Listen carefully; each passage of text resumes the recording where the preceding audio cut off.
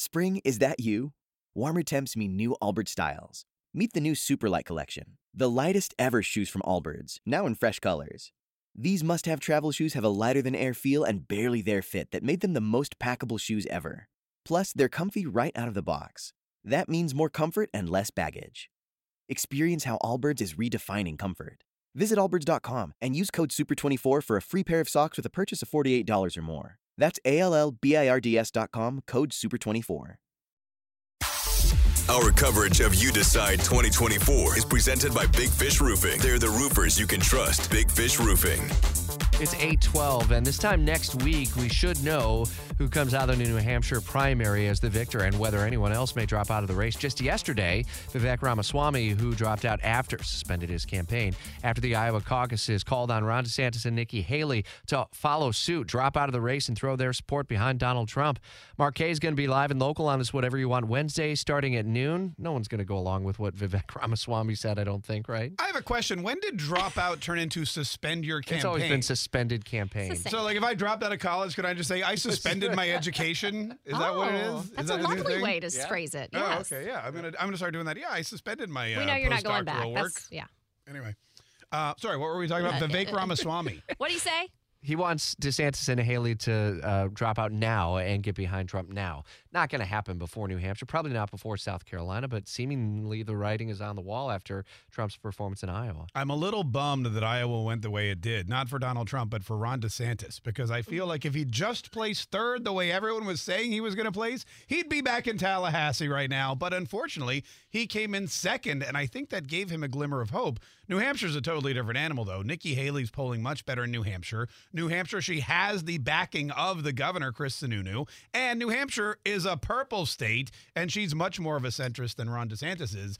New Hampshire's a state that hasn't voted Republican for president, I think, since one of the Bushes. I'm not really sure. I'll have to go back. HW. Yeah, I think so. It's been a while, and they're always teetering on the brink. So I think Nikki Haley has a much better showing in New Hampshire. I think Donald Trump still probably wins, and I just feel like Ron DeSantis is maybe investing more time and money still than he should.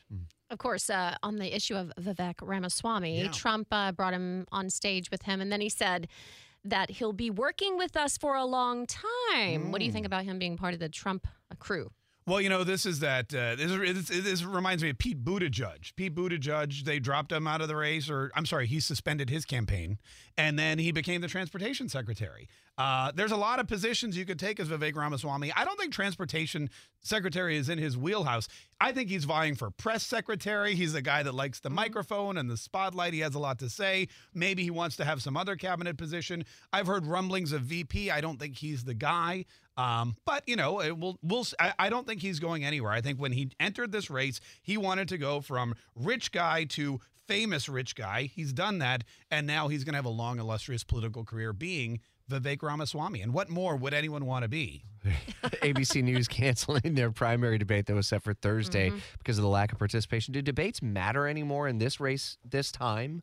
Debates are dead. I did for an hour yesterday. I discussed how what Donald Trump basically did was kill the debate format for modern presidential politics. He didn't go to a single debate, didn't go to one single. The other candidates cumulatively went to like 482 debates. They all yelled at each other on stage, tried to steal the spotlight, took pointed questions from left-leaning media types, and none of them placed as well as Donald Trump. Donald Trump proved that you actually perform better the fewer debates you do.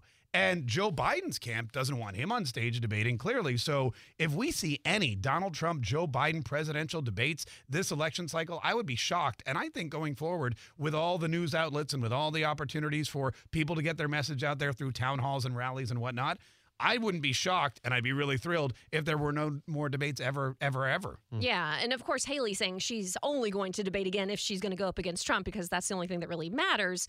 Do you think he'd be debating if he wasn't dealing with all these criminal issues? I think that he realizes that, A, he's the only person who's ever been president who's running for the job, and I don't think he needs to lower himself. He also has a huge ground game. He's got a massive amount of email addresses and phone numbers. He did a smart thing. Whenever there was a debate debate he counter-programmed. The first debate, he said, I'm going to go on Tucker Carlson's Twitter show and get 500 million views. He had a town hall with Sean Hannity, and then he had his town hall with Brett Baer and Martha McCallum. So he knows how to counter-program and get eyeballs to him, and he doesn't like to share the stage. I don't know if you know that about him. We've seen that. Except with Vivek Ramaswamy now. Yeah, even then though, I saw him giving Vivek the wrap up. Like, you can wrap okay, this buddy. up real quick. Yeah, it's my event. Speaking of sharing the stage, Hannah's coming back next week. Your executive producer. That is right. She's coming back next Thursday, January the 25th. Look forward to it.